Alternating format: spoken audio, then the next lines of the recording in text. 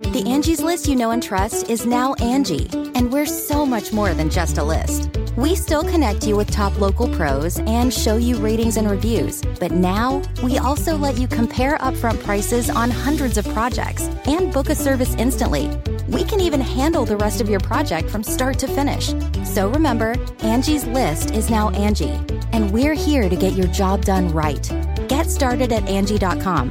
That's ANGI, or download the app today.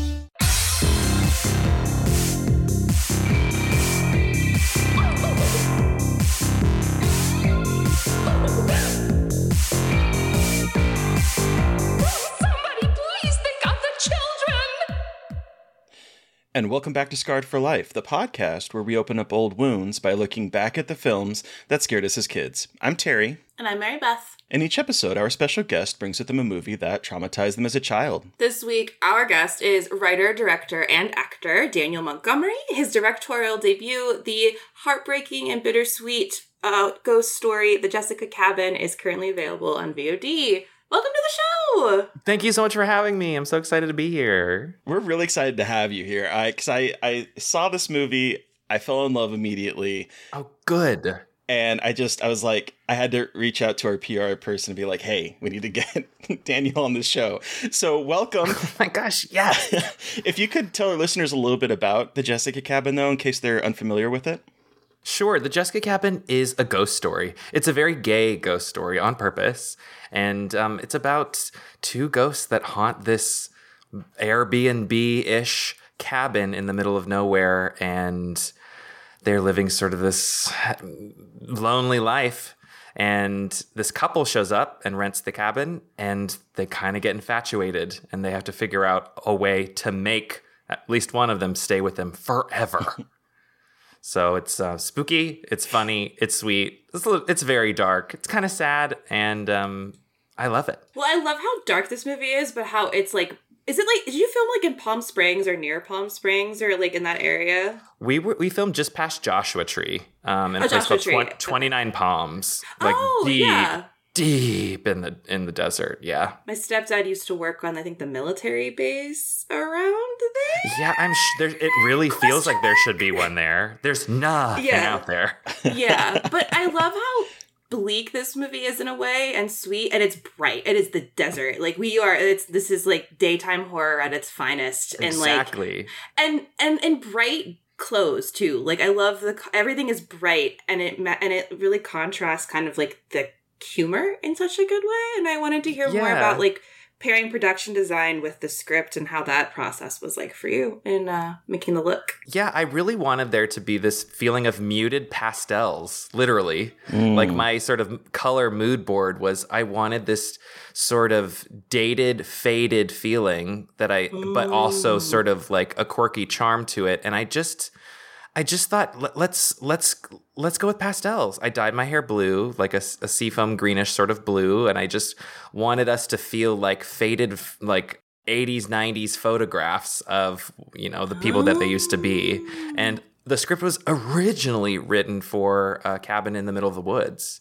And we found this location. And for when you watch it, you'll see that the Jessica Cabin, the cabin itself is this bright candy red, like just otherworldly red, beautiful red. And I fell in love with it, and I rewrote it and to fit this sort of and I feel like it worked even better than I could have ever imagined. Yeah. This sort of, yes, just like you said, Mary Beth, like the daylight desert sort of bleached, everything exposed, overexposed sort of desert death landscape, right? But with a touch of heart, with a touch of color, because these ghosts once had such bright color, right? They were such bright people before they died, and I wanted it to feel like that. And there's an incredible amount of detail of each character's sort of color story and scheme and how they sort of tie together, and there's moments where we're focused on the ghosts and moments where we're focused on the live ones. And when we're focused on the live ones, the color's actually brighter, like in general. Like we bumped up the color. And then when it's focused on the ghosts, the color dims. It's very subtle, but it's definitely something that I wanted to incorporate just to tickle me, to like, go deep and sort of feel all of my colors, you know? That's so cool, though. It's one of those things where it's like it's kismet, because like changing it to the desert, when I was watching this, it immediately kind of brought me back to like Beetlejuice, where they're stuck in this house, and right outside in the ghost world, it's like desert with sandworms and stuff. So like I was immediately like I was vibing with the look of the film, and it's funny to hear that it was purely by we got to film here. Like that's great. Yeah, I went and looked at the cabin and sort of spent a few nights there and sort of felt it and see if it felt like it felt right, and it really did. And I'm so glad we had that switch, because I think it makes it stand out a little bit from another, you know, cabin in the woods sort of movie. And I like the creative adjustments we had to make because of that. You can't get away with anything because you can't hide anything with trees, you can't hide anything with shadow. Like, just here we are. Yeah. Yep. And I think it does really match well, I think, with this story. But it's also, this is like so gay. And you said that. This is like a gay horror, a ghost story. And I love that because, again, we don't have a lot of stories like this. So I wanted to hear more about where this idea came from. And like from the outset, did you want it to be this like very outwardly queer film? I really did. I realized I had never seen gay ghosts before. I had never seen them. What the fuck? Like, where are the gay ghosts at? where is their representation? So we die too. Come on. Yeah, come on. So from the with a lot of the stuff that I create and write, like I come from a very queer perspective, and I will fight at all costs to have my lead characters be a range of queer characters. And always, it's just what I'm interested in. It's what I want to present. And I'm an actor most of the time. So, you know, in some ways I'm like, well, what do I want to show? Like, what do I want to do? And my two best friends are in it with me, and it's Riley Rose Critchlow and Chase Williamson. We have acted together for many years, and we've done sketch comedy, and we did a pilot, and we did a short film together. And this felt like the logical next step was to make a feature. And I wanted to write specifically for us. And Riley's non-binary, Chase is gay, I'm gay. And not all of us had the chance to sort of authentically, in some ways, represent ourselves on screen. So I definitely geared a lot of the story towards how we felt, how in some aspects how we feel as human beings, and just have never had the chance to express. And even Riley has a moment where she speaks about her character's experience, and I had her. That's not true. She asked if she could put her own flavor on it to talk about, you know, to make it feel more authentic to her. And I said, great. So she did a little pass on it, and then I tweaked some of the words, and it was so important to me to make it feel like, why not? Like everybody should feel like they have their say in what this is. So, you know, gay ghosts. That's really what I wanted to show. And what I wanted to show as well was that the horror, the darkness, the drama doesn't come from, oh no, help, we're gay, we're being persecuted, people don't want us to exist. I think that type of storytelling has value. But for me personally, like, I'm good. I would like to just show people living their lives, and just happens that these people are dead and they're living their afterlives, right? So I just wanted to show a version of that I'd never seen. It's just something I'd never seen before. Yeah. The last piece of it is, this is a pandemic baby. It came out of, you know, sort of the creative frustration of existential frustration of what are we doing? We can't move. I felt like a ghost. I couldn't touch my friends. I couldn't see my friends. I was stuck in this place, right? I was listening to my Taylor Swift folklore, and it just like all came out of me in this cabin story, right? So it was perfect storm. It was a perfect storm of wanting to tell queer stories, including my best friends who are wonderful performers, and doing something that felt like a story that I felt like I had to tell at that time and in that particular location. Yeah. So you'd brought up Riley, and I love her. Yeah, she, they, her, them. Okay. Either one. Okay, I wanted to make sure. Yeah.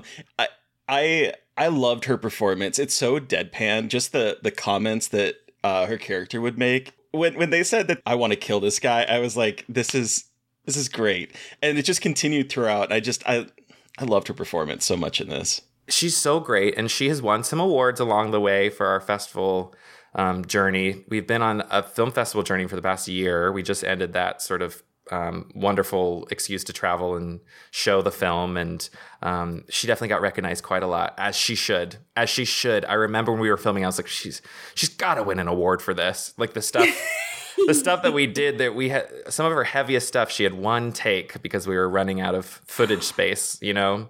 So there's one scene. There's one scene. Filmmaking at its finest. There's one scene that I know makes her cringe, but I was just tearing up and flying to the moon because I was like, we got it. We got it in the one take. We didn't have a choice, but like we absolutely got it. She is incredible. And I can't wait for many, many, many more people to see her and for her to do quite a lot more because she's insanely talented. Well, and I also love how your film tackles like love between friends. It's not just about like falling in love, like romantic love. It's about love between friends. Like your relationship with her character is just as important and just as full of love and care. And I love how this movie examines affection from so many different angles and what it looks like. And I think that makes it feel so much more grounding, and how love is so, you look at love and family in so just different ways. And I know that as queer people, we all have that experience of finding our family with these people who are our friends. And it's just, I always love how queer filmmakers hit that so well. And it always just like brings a smile to my face and seeing that on screen and like in the horror space. I'm so happy to hear that. Yeah, I really feel like you know, I did want to show a range, right, of different types of characters, but also just as you said, different types of relationships. We get a little mother-daughter sort of thrown in there. We get best friends. Yeah. We get a relationship that's not working. We get a relationship that we're trying desperately to make work, but maybe it's not destined to. You know, all of the range. I wanted to show the range. I wanted to feel the range. And I think we did that. Yeah. Well, and you mentioned the mother-daughter relationship, and I have to admit that I was not expecting to cry. And that there's a scene towards the end that, like, boy, it hit me hard. That moment. Yeah. Yes. I was like, am I crying at 2 p.m. like watching this movie? Like, Jesus. As I was writing it, I didn't realize that what we made was so heartfelt and so funny.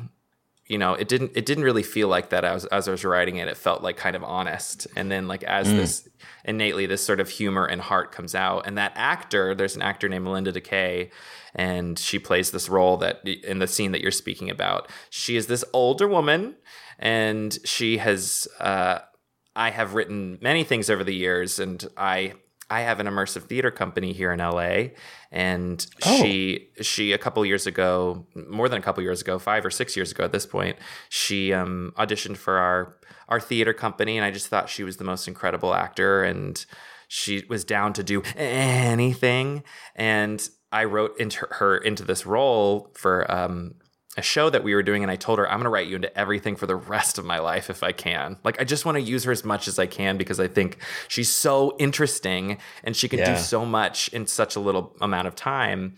I also wanted that to be a little bit of a surprise because we see the same characters for a while, and then other characters start popping up. Like towards the end, that you're like, there's life happening around us, and it's not all gay ghosts.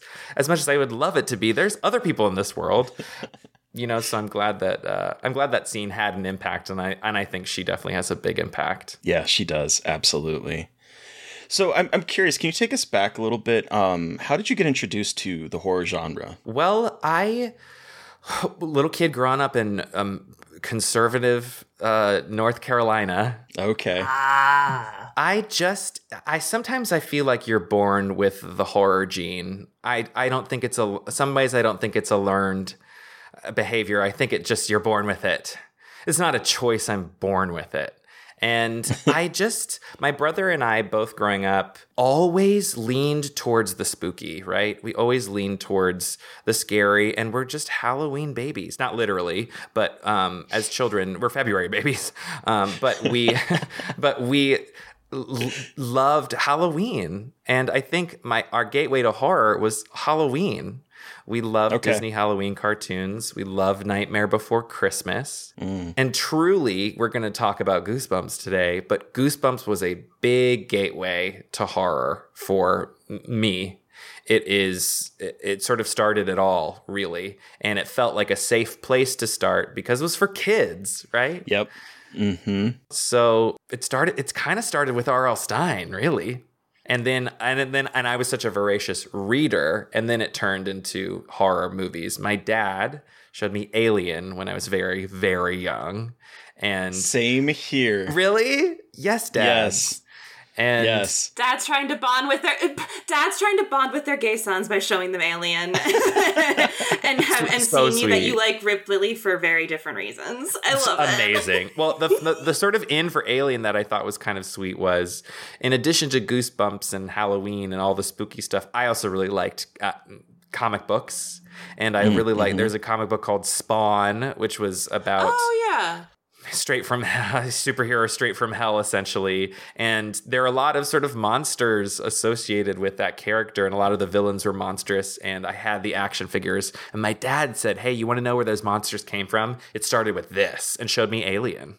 He was like, "This is the first of those," and it scared me real bad. But this isn't as fun as Spawn. I know. I was like, but what I sort of, and I still have this feeling, and this translates to Goosebumps as well. It evokes such a strong feeling in me that I wanted to harness it. Like, I wanted to understand it. I wanted to get in front of it. I wanted to sort of tackle it. So I feel like I've been chasing that feeling ever since, in a way. If like it's the first, it really blew my mind. So along the way, like, not a lot scares me. Really, it doesn't. And I'm always looking for that thing that gives me that little special twist. You know, that Goosebumps did, that Alien did. Alien in a much more visceral way than Goosebumps. But regardless, all of those things, I think, sort of tickled my brain in the right way when I was very, very young. And I've been chasing that feeling ever since. Oh, yeah. So what have you seen? Have you seen anything recently? Or what was the last thing really that kind of gave you that feeling again? That's a great question. And I wish there were an immediate answer that skyrockets to the top, you know? Yeah. I've seen a lot of horror movies that I really love. But my instinct, instead of being scared, is to laugh.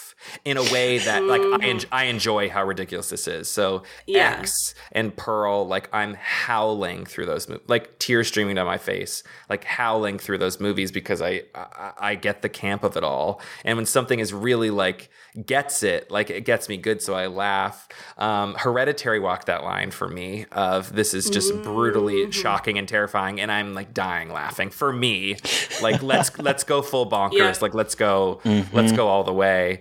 I was tickled by Talk to Me, which I saw pretty recently. Okay. I thought there were a couple moments, and have you seen Talk to Me? Yeah. There's, gosh, I want to spoil some things, but there's a particular moment that I felt was there's two moments in particular that I felt were very extreme, and one involves a foot, and I just was so I was excited that we went there. Like, I was excited that we went there. And so for me, I'm like, okay, I'm just scared. I'm not sure I can, I'm not convinced I'll be scared again. I'd love to be, but surprised is something I look for. Like, okay. Cool. So, and that had some surprise moments that I thought was worth seeing for sure. You should watch When Evil Lurks when that comes to Shudder at the end of the month. Great. Yes. All right. When Evil Lurks. Did you see Terrified, that Argentinian movie on Shudder? No, I didn't. Okay. I only ask because everyone like says that. Everyone's usually like, that's the movie that scared them a lot recently, because it's like a newer movie that's pretty fucking scary.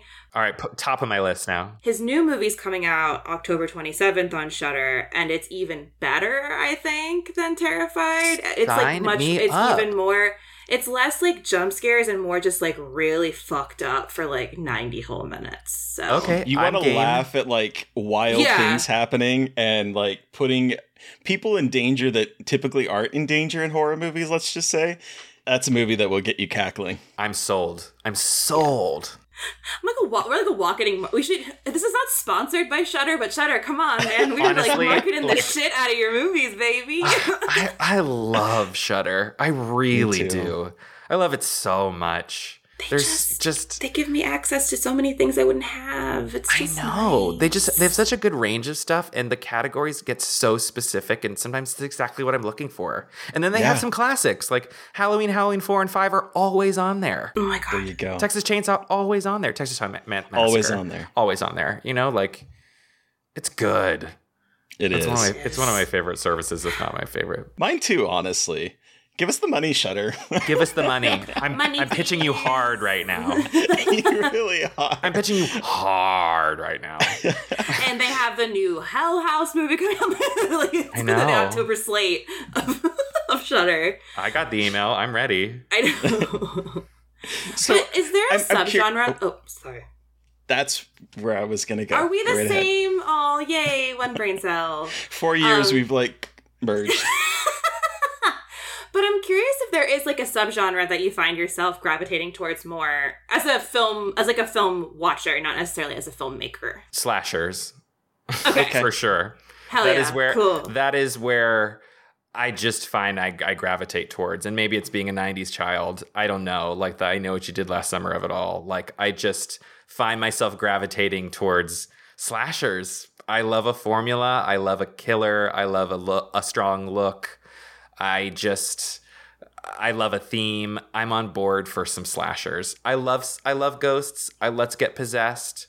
Like let's invade some homes. But for some reason, if it's a rainy afternoon and this is how crazy I am. If I want to take a nap, let's put on a slasher. Let's put on an old slasher. Let's feel the vibes. Like that's my comfort zone in a way. Is that something that slashers then? My favorite slashers are what I consider the classics, which are Scream, Halloween, I Know What You Did Last Summer, Halloween H2O, A Nightmare on Elm Street, and Friday the 13th Part 2. Wow. You were ready. I love that. I love it. The specificity. Pew, pew, pew, pew. Halloween H2O. It's just it's a perfect 75-minute movie. Like, it's just so great. Oh, it is so fun. Good. It is such a good movie. And it gets better every time. Yeah. Yeah. A perfect ending, perfect characters, perfect setting, right amount of fun, right amount of fear, right amount of kills, right amount of laughs. Josh Hartnett, Michelle Williams, Jamie Lee Curtis, LL Cool J. What else? Yeah, what? I don't think I could want anything else. Kevin Williamson, uncredited, wrote it. Come on. What else do we want?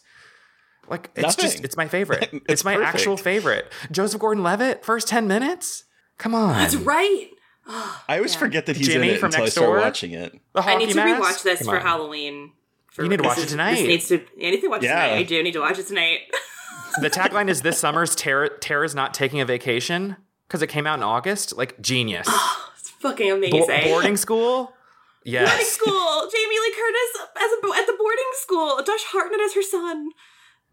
Come, Janet Leigh, the psycho car. It's a joke. It's a perfect movie. It's a perfect movie.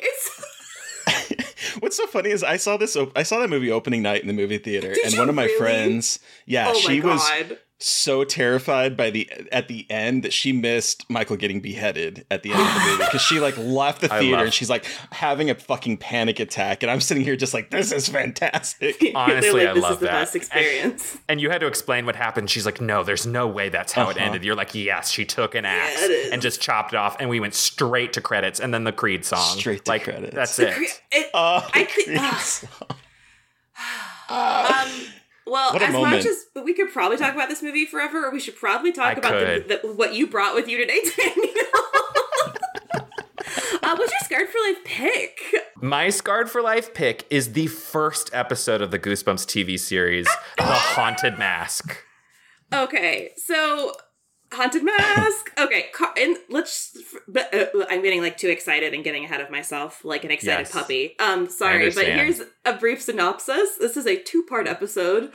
Carly Beth falls for every prank played on her, so on Halloween she buys the scariest mask possible at an off-limits room in an old store. However, little does she know that the mask has a mind of its own. Bum bum bum. Carly Beth. I know. What a great name. We'll get to that because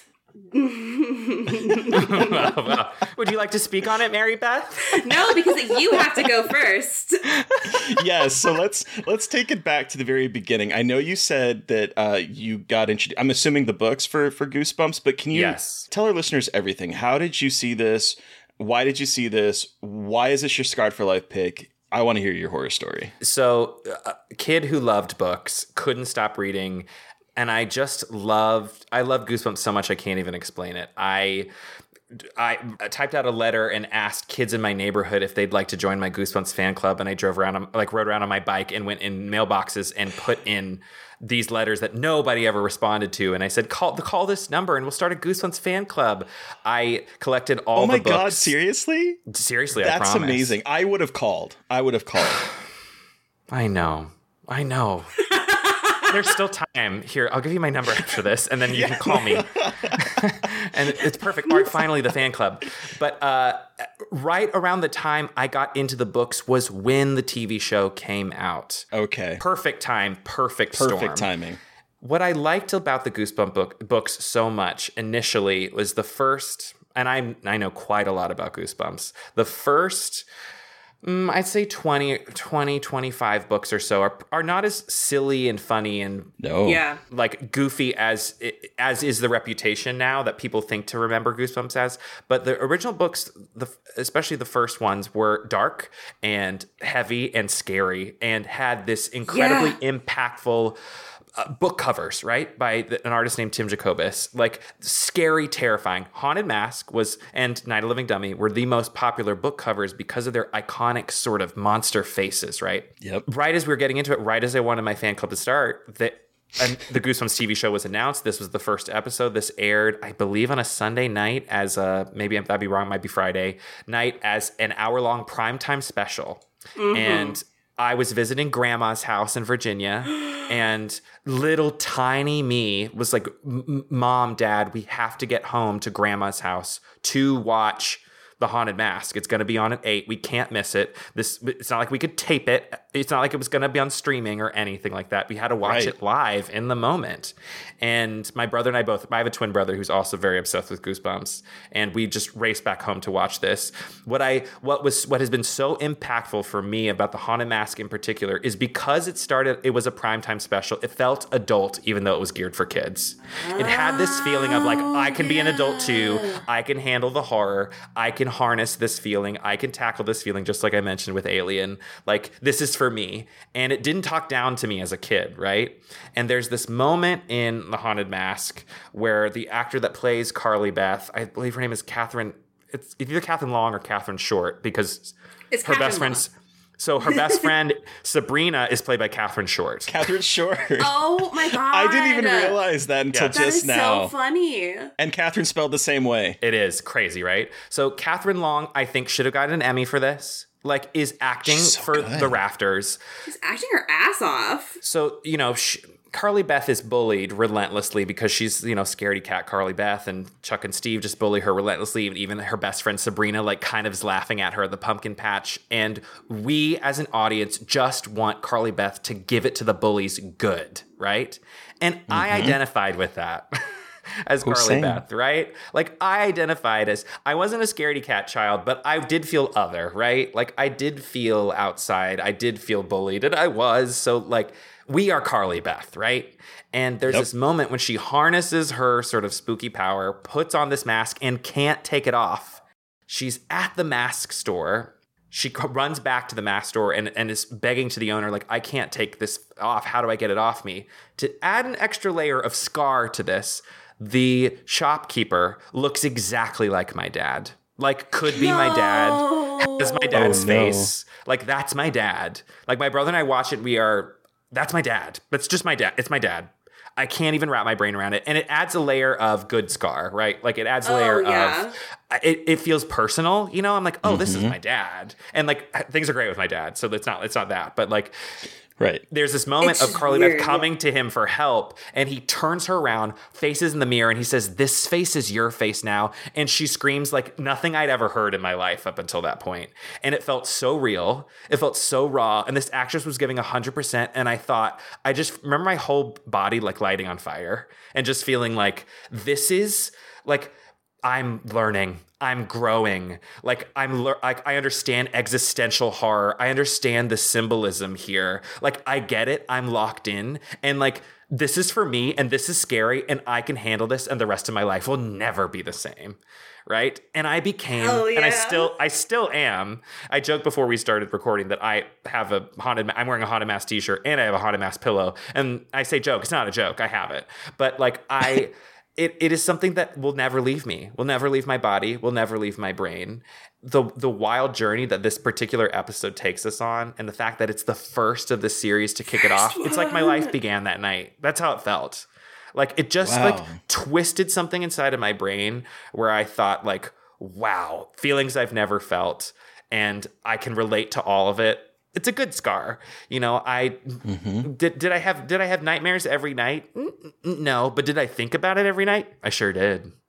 And do I still think about it? Do I still want to talk about it all the time? Yeah, I do.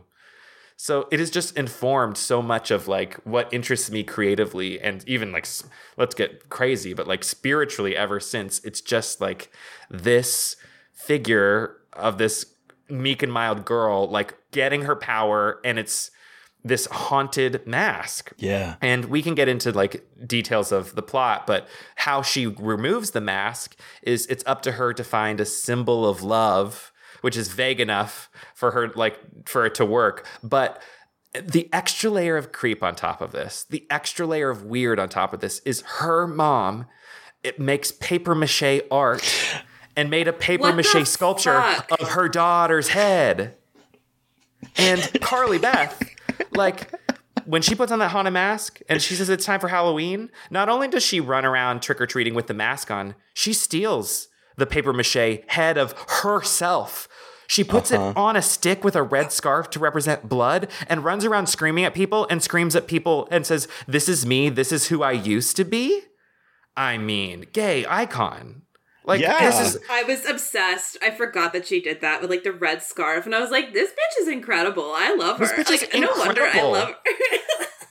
Like, she's so angry, and she is finally getting to like release her rage and get to like be like a little monster. Like she, yes, this is why I loved her. Like, that is why I loved her so fucking much. Like, oh my god. So, did you read the book before you saw the episode? I did. You see the episode? Yes. Okay. I read the book before I saw the episode. Okay. So you kind of knew what to expect, but also seeing it is so different, I think, than as a kid, like reading it. Yeah. And it also was the first time I saw something that I had read first, right?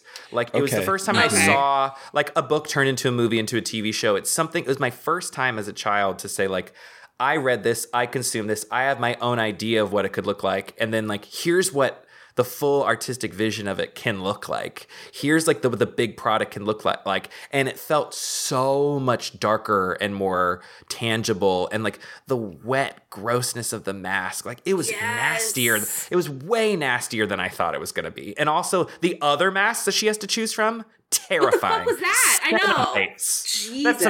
That's some Hellraiser stuff right there. It is. I literally took a note that this is Cenobites. Like, it's absolutely Hellraiser. I'm pretty sure some of those masks came from a Hellraiser set. Right? It's a challenging watch for a young person, right? It is, because it's scary. She's looking in the mirror and she can't take the mask off. There's even like wonderful camera tricks in the episode.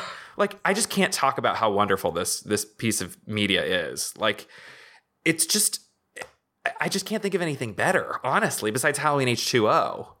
Well, like, it just left such a huge impact, and the sort of blessing and curse of that is the rest of the Goosebumps episodes. Like, some of them hit that peak, like some of them do, but it's a little bit all downhill after there, you know. Like, even Are You Afraid of the Dark? I was like, good luck. You got to compete with that. Mm-hmm. Like, good luck. There was a lot of things I wanted to touch on. So, first of all, you're right. The first like 20 or so of those Goosebumps books are like what I fell in love with. They're really fucked up, and they don't talk down to kids, and they're not goofy.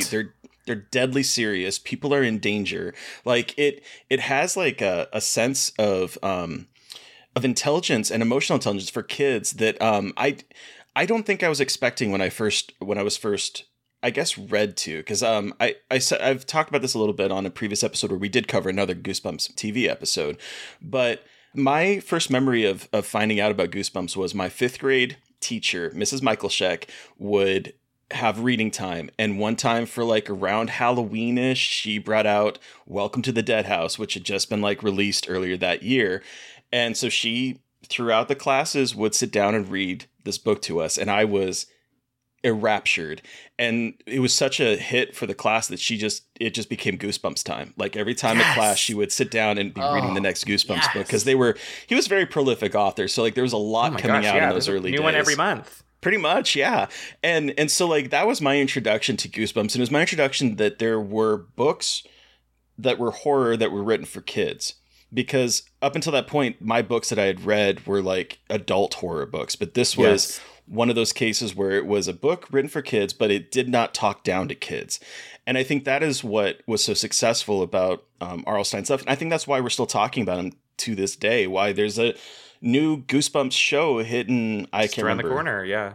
Yeah, October 13th. Some streaming service. Yeah, a whole new series of it. It is still impactful because it does not talk down to kids. And so I love that is sort of like your entry point to it, because he was a good writer for kids. Yeah, it's just enough where it's not a hard read, but it also felt relatable, and especially you mentioned Welcome to Dead House, like there's some dark heavy stuff that like kids are dealing with, and I read an article a while back that was during 2020 and I forget which website it was before, but somebody went through all the Goosebumps, I think they made it through the first 40 and broke down each book, and then there was a line at the end of what is the real world fear that this is tackling, right? And there's, like in Welcome to Dead House, is like, there's a lot of things there, but it's like moving away from your friends, moving to a new house and making new friends. Scary, like that's scary. Yeah. They just happen to be undead, but like, in general, like that's scary. And like stay out of the basement is like a scary dad who's like works too much and, you don't have a great relationship with. And there's all of these things that are actually underneath the surface, and the Haunted Mask is such a great one of like dealing with, I know R.L. Stine didn't intend a lot of this, but, dealing with like, what do you do when you don't love yourself and other people are, it feels like other people are telling you that you shouldn't either, and how to sort of handle that, and how to, speak to your people that you feel like are bullying you, and what are the right or wrong ways to do that, and where do you find like unconditional love, like for yourself, like through your family, or just from yourself, like what is that, and there are those things that come like that sort of pop up throughout the Goosebumps series. There was the Fear Street series that came out as well, and there were the Fear Street films that came out a couple years ago through Netflix, and they didn't pull any of the content. Almost none of the content came from the Fear Street books themselves, and they were wonderful. They were fantastic. Yeah. But R.L. Stine, they said, there was an interview where they said with their Fear Street books, the Fear Street films, it tackles a lot of stuff like systemic racism, and like that's not funny, but who thought a Fear Street movie would like talk about that in a way, right? Exactly. But like R.L. Stine sure didn't. And so they said, did you have any like what were you thinking of when you thought like what was the message you were trying to convey to teens when you were writing Fear Street books? And his answer was run. It truly is. This man was writing books for so long and was just thinking of creative ways to kill people. You know what I mean? Yeah. Like he truly got to a point where it is funny, just like run, like don't go out at night. But he was like, I don't know, don't get killed. Like I didn't think about it, but with the Goosebumps books in particular, he started with the title, so he would always just come up with the title first and then figure out the story later. And I love that he's like inspired by like words, right? So he's inspired by and like. There's nothing more sort of like classic and like relatable than like the haunted mask on Halloween night, it's just like such a classic vibe, and it just is perfect. It's just, it's like a perfect thing. It's like a great morality tale. It's like Tales from the Cryptish, you know what I mean? A little bit for like. So it's funny that you say that, because as I sit down to watch this, which it's probably, Netflix says I've watched this before because I saw it on Netflix, and I don't remember why I watched it recently or when I watched it, but I watched these two out of the episodes that they have. But when I was sitting down to watch it today, I was like, this reminds me of kids' version of like EC Comics, or like, the sort of like Tales from the Crypt, where it is a morality tale and there's a gotcha moment at the very end. And it just, it felt very much in that line. And that's why I started thinking again about how, what I think is so great about the Goosebumps is that they're not talking down. So this feels like Tales from the Crypt for kids. Absolutely. It does. What this episode also has is something that only the hour-long or two-part episodes have. Also, there were a couple of primetime Goosebumps specials. This was obviously the first, but it has an Arlstein wraparound, right? So Arlstein introduces the story, and there's like a funny button at the end that feels very Crypt Keeper, and he's so dead. And what's really exciting about that is, for me, as for us, the young viewers, I had read Arlstein, but I didn't know what he like really looked or sounded like. Yeah. Yep, so same. To see him and have him speaking to me, I was like, oh, well, he's just talking directly to me, right? And then to have like this stupid twist at the end and have like the result of his parents watched it, I guess, with him. And he said it wasn't too scary, was it? And the camera pans over to the parents, and they are like, it looks like they've literally stuck their finger in an electric socket, and they have white makeup on their face, and they look so scared. And he just gives a deadpan joke, and we're on our way. Like it just touches all the things that appeal to me, like these like silly jokes, but it does feel even more adult because he's like, hey, I'm just talking to you kids, and I'm going to show you a scary story. But like, we know it's a story because I'm introducing it, right? Like, so I'm making it safe for you, but at the same time, it's going to be scary, and like, let's have you laugh at the end. But even the very last moment, which is that twist of like, the twist is, spoiler alert for everyone out there, Carly Beth's brother puts on the mask, and it's like, oh no, it's going to be stuck on his face forever. But him wearing that mask is so scary. Like the image of this little boy wearing this nasty demonic mask is just so scary. There was moments in this too where it's like her in like a little girl outfit and the mask that's both terrifying and so fucking funny. Of just like she's like, what do you mean I'm in this forever? And she's like, it's like her little girl voice in the mask, and it's like, it made me giggle because it is like such a funny image of like a little girl in little girl out, like just like a young girl little outfit, girl clothes, like wearing clothes, this and just being like, big help! monster face. And it's just like, oh, Jesus Christ. And the mask really is fucking scary. It's iconic. Like when you see it, you're like, no, that's scary. That's a scary mask. That's not like it's disgusting. Scary because they're saying it's scary. No, like they did a really good job taking the cover that is like, the cover looks almost like a version of Jim Carrey's The Mask, but with fangs. Yes. Yeah, it's like it's like a cartoony green. Yeah. Like, and has bright orange eyes, and it's scary, but it looks a little like, it looks kind of like a mask. And it looks like a mask. And this one, it looks like one that you just put on top of your face, but this one is like a full your head like mask. Hood situation. And it is so much more claustrophobic. And it is. You feel it too. You feel like when she's like, there's no line to the mask, you're like, I start like touching my neck. All right. So let me talk about how this movie fucked me up now that we're talking about this. Because so I got into I was trying to remember like the chronology of everything because I don't remember it, but I just know that I loved Goosebumps because my mom and my dad got divorced when I was little. I lived with my grandparents, and my aunt had just moved out for college, and all of her old books were there. So in her room, I would read her old Goosebumps books because she had all of the originals ones. So I would I would look at the covers, I would read them. I think we got rid of them, which is like very sad. But like we had all these books, and so I would read. I love to read. I was like an early reader, and because I was a sad only child of divorce, so I read. You know how that goes, and so this one in particular had stuck with me, and it was both the cover and the book and the show. And I cannot remember how old I was. I know I was young, and I got it from the library because they had. I would watch Goosebumps because I would rent like the VHS tapes from the library. Love it. And it got to a point where I would have a reoccurring nightmare of the mask on my face, but it was first person. So I thought I was wearing the mask, and it was like I couldn't breathe and I couldn't get it off of me. Oof. So for years, I would have a dream that I was hurting my family wearing the mask, and I couldn't get it off. And I was seeing it through the eye holes of the mask, and I couldn't breathe. So wow, let's dig deep. And look, Carly Beth.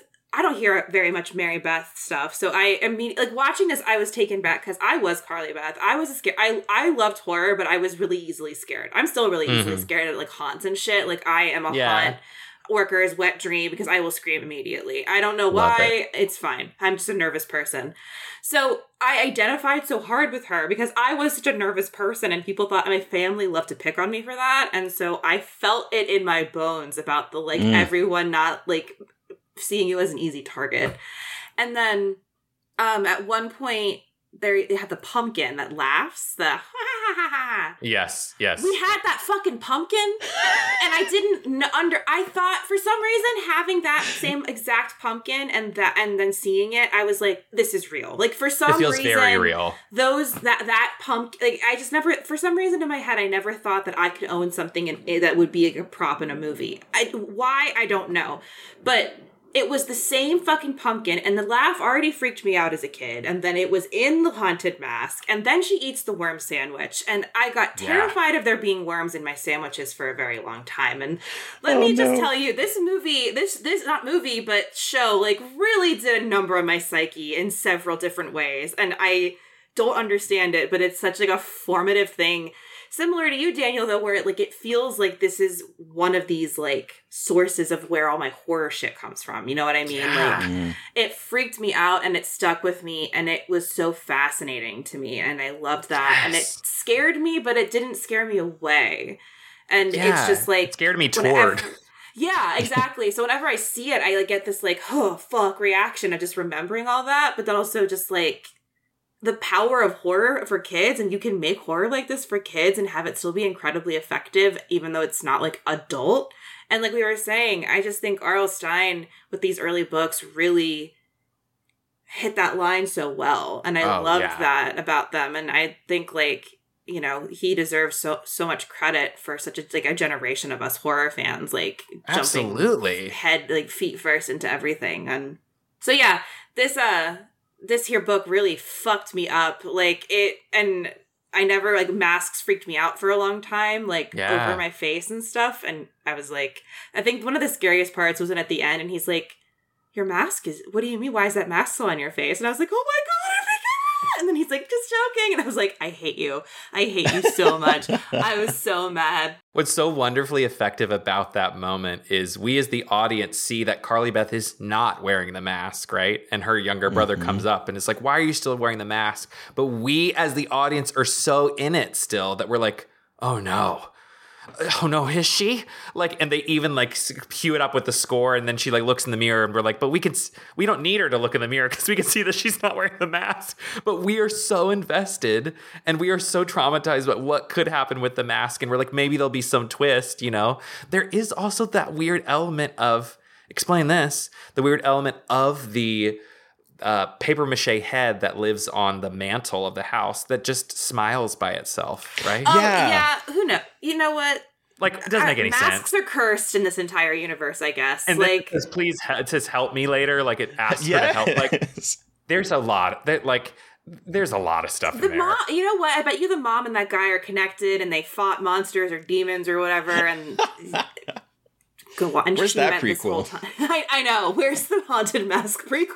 The shopkeeper is actually Carly Beth's dad. Her dad isn't in Chicago on a business trip. It's all a lie.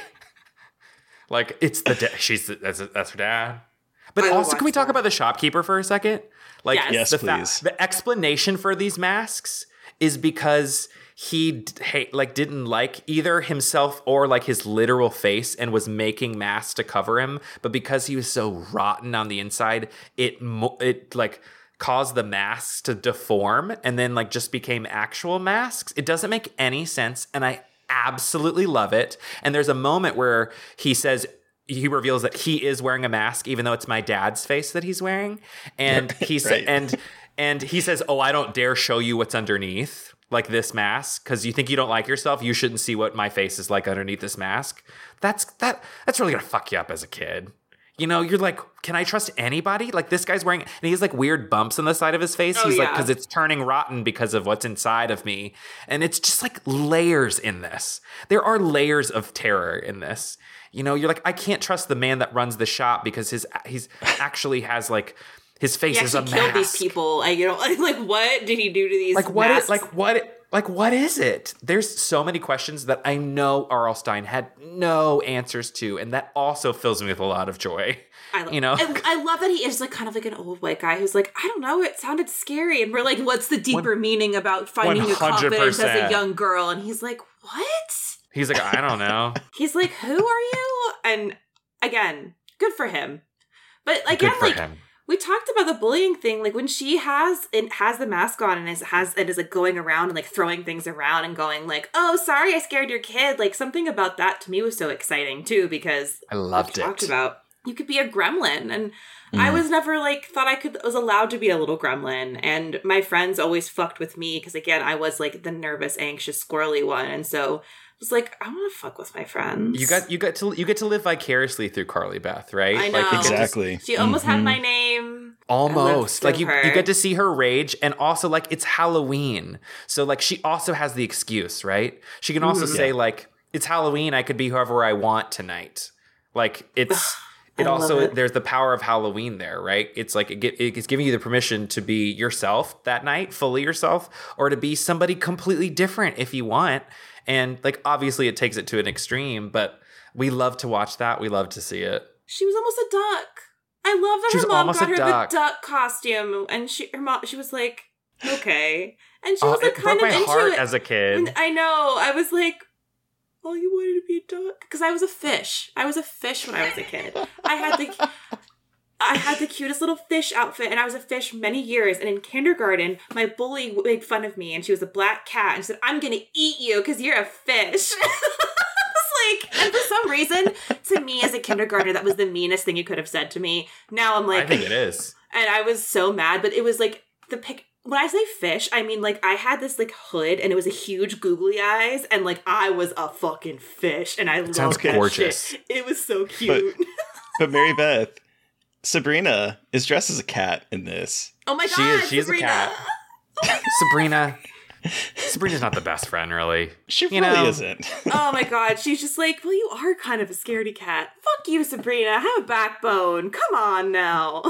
I don't think Sabrina has anything going on inside her brain. I don't think she's had a single thought. She's just there.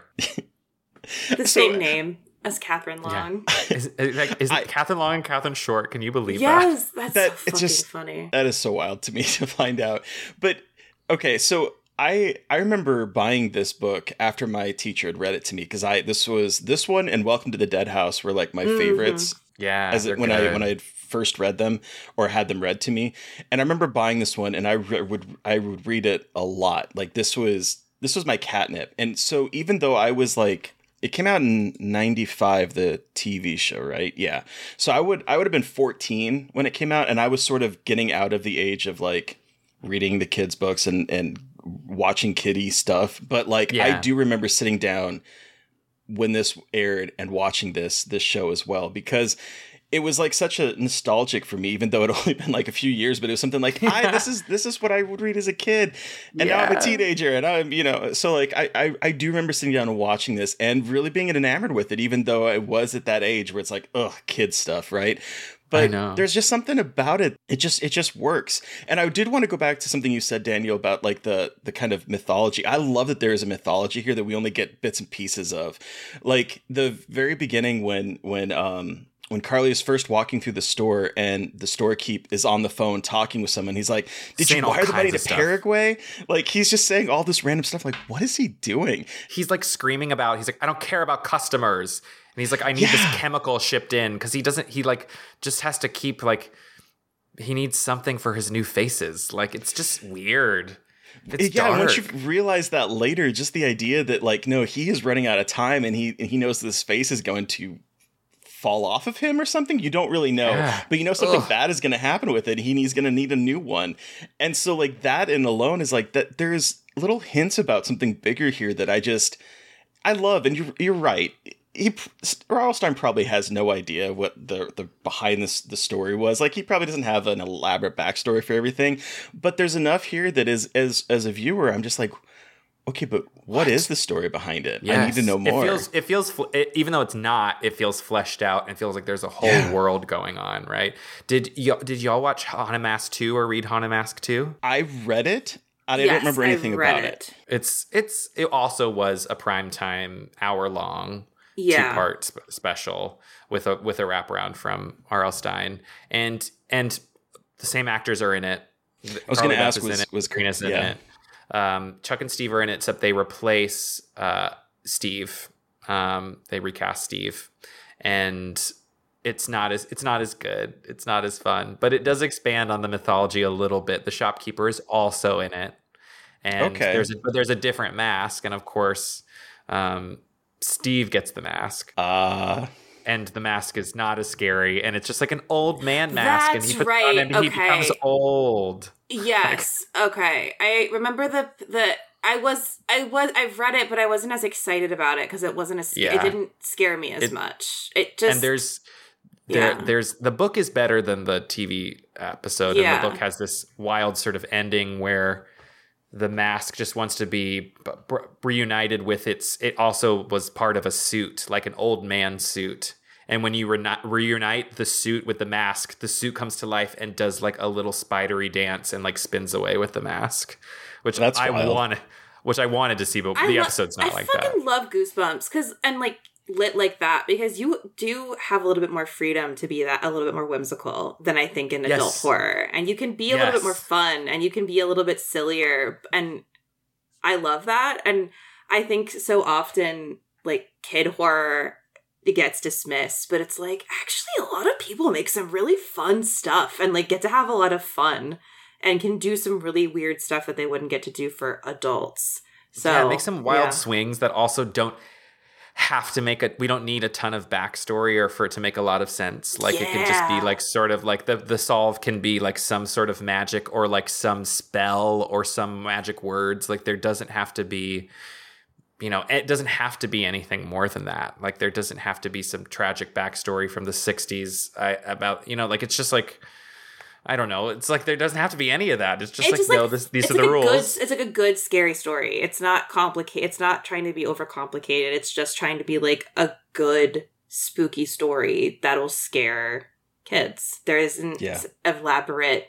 There is no need for like elaborate stories. Just good characters and a scary mask. Yeah, it's like it's foundational storytelling for kids, and it's fun. Like it's fun. They're so fun and so easy to read, and that translated in the TV show. Like the TV show is so fun and easy to watch. It's like short, sweet episodes, and I love that they have these sort of tent poles along the way that are like Haunted Mask, like Night of the Living Dummy 3, that are like Werewolf Fever Swamp, that are like darker and bigger and can like handle it. Yeah, the werewolf one. Yeah, I was just watching that one earlier. So it's just like, when it gets, I'm a crazy person, but when it gets over 90 degrees here in LA, I put on Werewolf Fever Swamp because it feels hot and sweaty and makes the heat a little more bearable. I love God. I love that. So I looked at my phone today. I was like, it's 94 degrees. We're putting on Werewolf Fever Swamp. Fuck yeah. That's amazing. That's so good. What I do love watching this on Netflix, and I'm guessing on when it was re-aired, is the fact that this was an hour long episode. It was 40 minutes or whatever, but like it was an hour of TV, and they cut it at the most ridiculous spot where like it's supposed to be a cliffhanger, but is literally in the middle of her saying "shut up, shut up, shut up," yelling at Sabrina, and then choking Sabrina, and then it just immediately cut to credits. And then we come back, and she like stops choking. It's like, I'm just kidding, I'm just kidding. But it's such a like abrupt moment that like just goes to credits. There's no lingering on it. It's just all of a sudden, yep, she's strangling her, and we're out. It's 22 minutes. We're done. Bye. I know sometimes when making TV series like that or movies like that, obviously, sometimes the filmmakers don't get the choice of where the commercial breaks are going to be. Sometimes they're built in, and then sometimes they just like, the network's like, it's going to be here, just got to make it work, and it definitely feels like that for that one.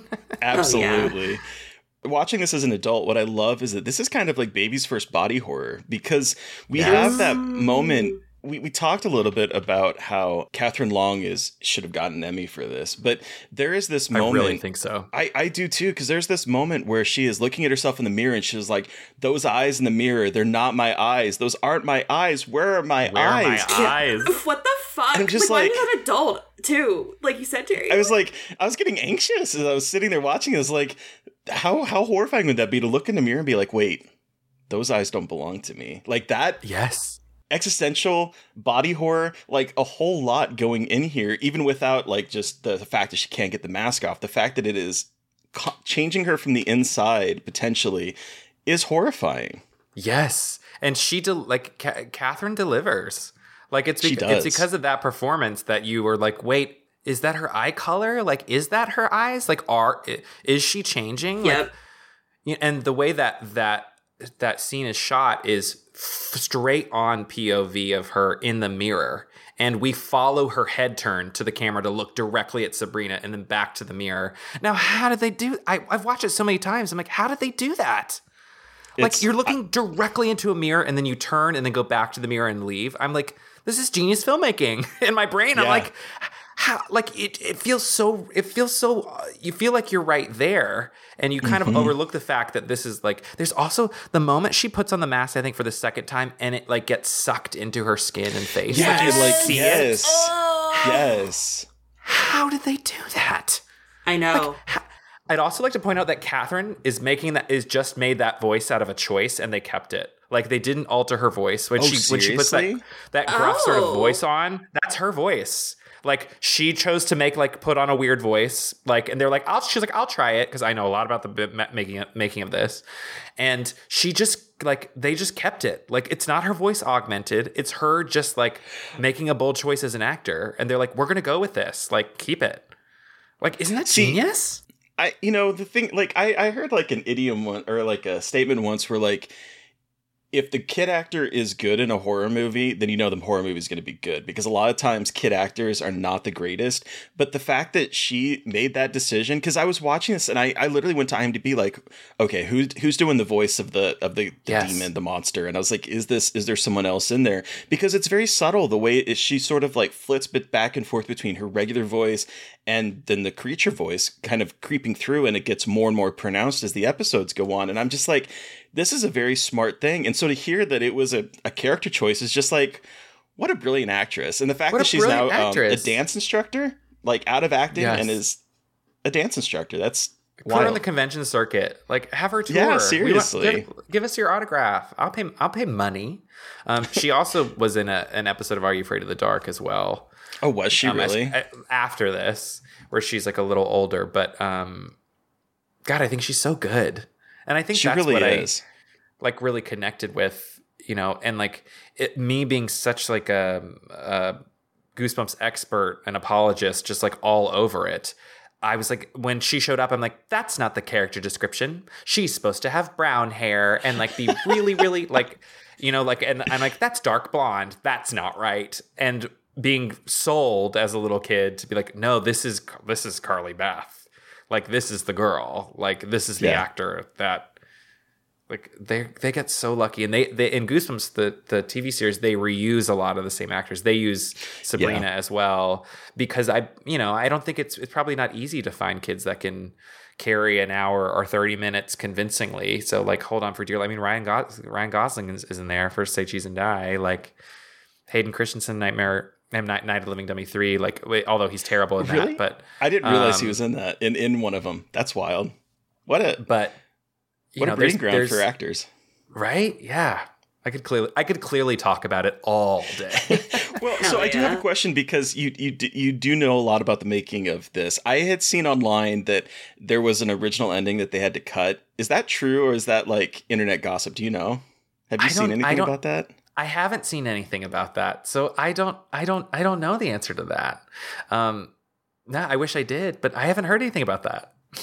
There's just like, because I was doing some research today and I came across a bunch of like random things on the internet saying that there's like, one of them that I did find said that she screams when she sees the kid's face, and that's like where it ends. And so they thought it was a little bit too traumatizing, but I really can't find anything anywhere to like corroborate it. It's just something that people on the internet have been talking about. And so I was like, I wonder if they did. I wonder. I mean, I would love to see the deleted scenes, but as far as I know, I think that makes sense to me. Like them cutting a scream at the end because it seemed too much, instead of having him sort of like giggle and sort of fade out.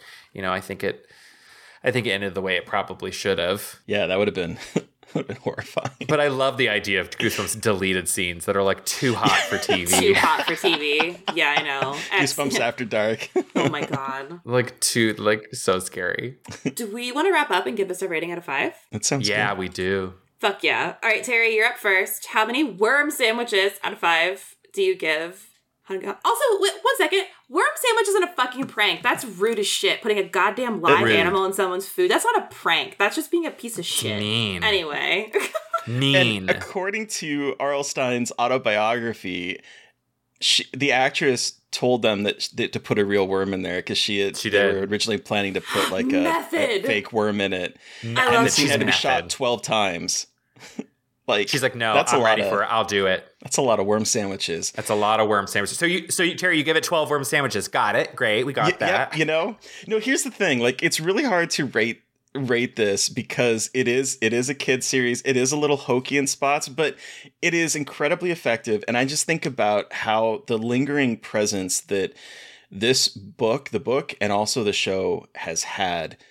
And if I want to have programming for kids that is horror, because I feel like that is something that is missing, we're maybe getting some new of it, like creeping up with animation that's coming out. But like, I feel as if a lot of kids shows today are neutered when it comes to the horror aspect of it. They're just, we can't scare kids. We have to, be safer. And this is the kind of stuff that if I had a kid and I wanted to get them into horror, this is the kind of stuff I would want them. So for me, I have to give it 5 worm sandwiches just because of its importance and the fact that it does not talk down to kids, and it's entertaining. I had a good time watching it as an adult, even though it is a little hokey, but I enjoyed it. So what about you, Mary Beth? Yeah, I mean, obviously it had a massive impact on my subconscious in more ways than one. So I don't think I'm allowed to give it any less than 5 worm sandwiches. I'll let you know what happens when I go to bed tonight and I have that fucking dream again. It's gonna come back. That fucking dream is gonna come back. But I mean, yeah, you could poke holes in this all you fucking want, but that's not fun, and that defeats the spirit of the Haunted Mask and of the Goosebumps show. It shaped so much of us, obviously all of us, and it's just such an important, good, smart piece of scary kids horror media, and I'm so glad that we've had that growing up and had access to things like that. And that's why we're all such weird, spooky fuckers today. That's right. And Daniel, you have the final word. I think I know, but how many worm sandwiches out of 5 do you give the Haunted Mask? Listen, I'm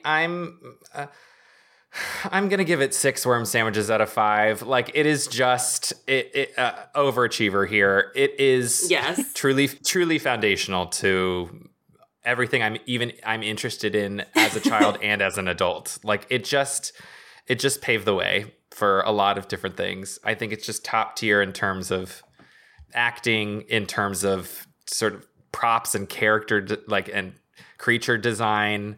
It's the right amount of cheese. It's the right amount of scare. It's the right amount of silly. It's just it's everything that's good about the 90s and everything that's good about kid horror. Yeah. And it has created something that, this next Goosebumps TV series and the Goosebumps, any horror media for children has to live up to. And in some ways, even adult media has to live up to in my brain, of something that can hit all of the spots for me. Mm-hmm. And it may never do that. And if that's the truth, then how great that we have it. I will just continue to wear my Haunted Mask shirt, sleep with my Haunted Mask pillow, and paint my room jack-o'-lantern orange because Carly Beth did. And that's the literal truth.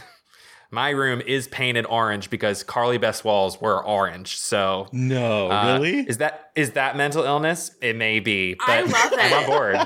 Whatever mental illness it is, I like it. That's fun mental illness. So I give it max worm sandwiches. I'm gonna go have a worm sandwich for dinner just now. Yum. I was just gonna say, Protein. we need to get Catherine Long on the phone because we have 16 worm sandwiches for her. Like, she can do that in 16 takes, right? I'm sure she can. She's too busy teaching dance, I'm sure. But if she wants to take a break, she has big fans out here. She big really does. Fans. Well, thank you so much, Daniel, for joining us and talking about this episode of Goosebumps. Where can our listeners find you online, and what do you have that you can plug and talk about? Yeah, so you can find me. My easiest way to find me is literally Instagram. I'm Daniel X Montgomery on Instagram, or just Daniel Montgomery on Twitter or X or whatever's happening over there. Don't not even worry about it. Just say hey to me on Instagram. I have a Goosebumps podcast, y'all. With my twin brother. Really? Yes! I do. Tell us everything. It's called Welcome to Deadcast, and my brother and I go through every book and every TV episode. And we've gone through the first 62. We are through the first almost 10 of Give Yourself Goosebumps, and we are reviewing we've reviewed the movies, and we're going to be reviewing the new TV series. So if you're not absolutely annoyed with me talking about Goosebumps at this point, too bad, and give that a listen. And you can say hey to both my brother and I there. That's an easy way to get in touch. But you can also actually see my whole body and blue hair if you rent or download the Jessica Cabin. It's available anywhere you can get movies. It's available on Apple TV, on Amazon, at Walmart.com, at BestBuy.com, just anywhere. YouTube. Give it a watch. I think you'll really enjoy it. And I will say on the last little note that at a Q&A after a film festival, somebody commented that they felt that the music sounded like the music in the Jessica Cabin sounded like adult Goosebumps. And I thought, my work here is done. Drop. Wow. Wow. That's amazing. I was like, highest praise I could ever hear from you personally. Well, I shared guess it with I've peaked now, everybody. It really was our composer, Max Waller, who is absolutely incredible. But the fact that I got to have a hand in creating something that somebody would call adult Goosebumps. Honey, my work is done. Hell yeah. That's fantastic. Listeners, you've heard from us. We want to hear from you. What was your experience with the haunted mask? Did it haunt your dreams like it did mine? Let us know by sending us an email at scarredforlifepodcast@gmail.com, or you can reach out to us directly on the social media. I am at MB on Twitter and Blue Sky, and I'm at MB.McAndrews on Instagram. And I'm at Gaily Dreadful anywhere there is a social media, for as long as there's going to be one. And then, of course, don't forget to follow the podcast on all of the social medias. On Twitter and Blue Sky, we are at Scarred Podcast. And on Instagram, we are at Scarred for Life Podcast.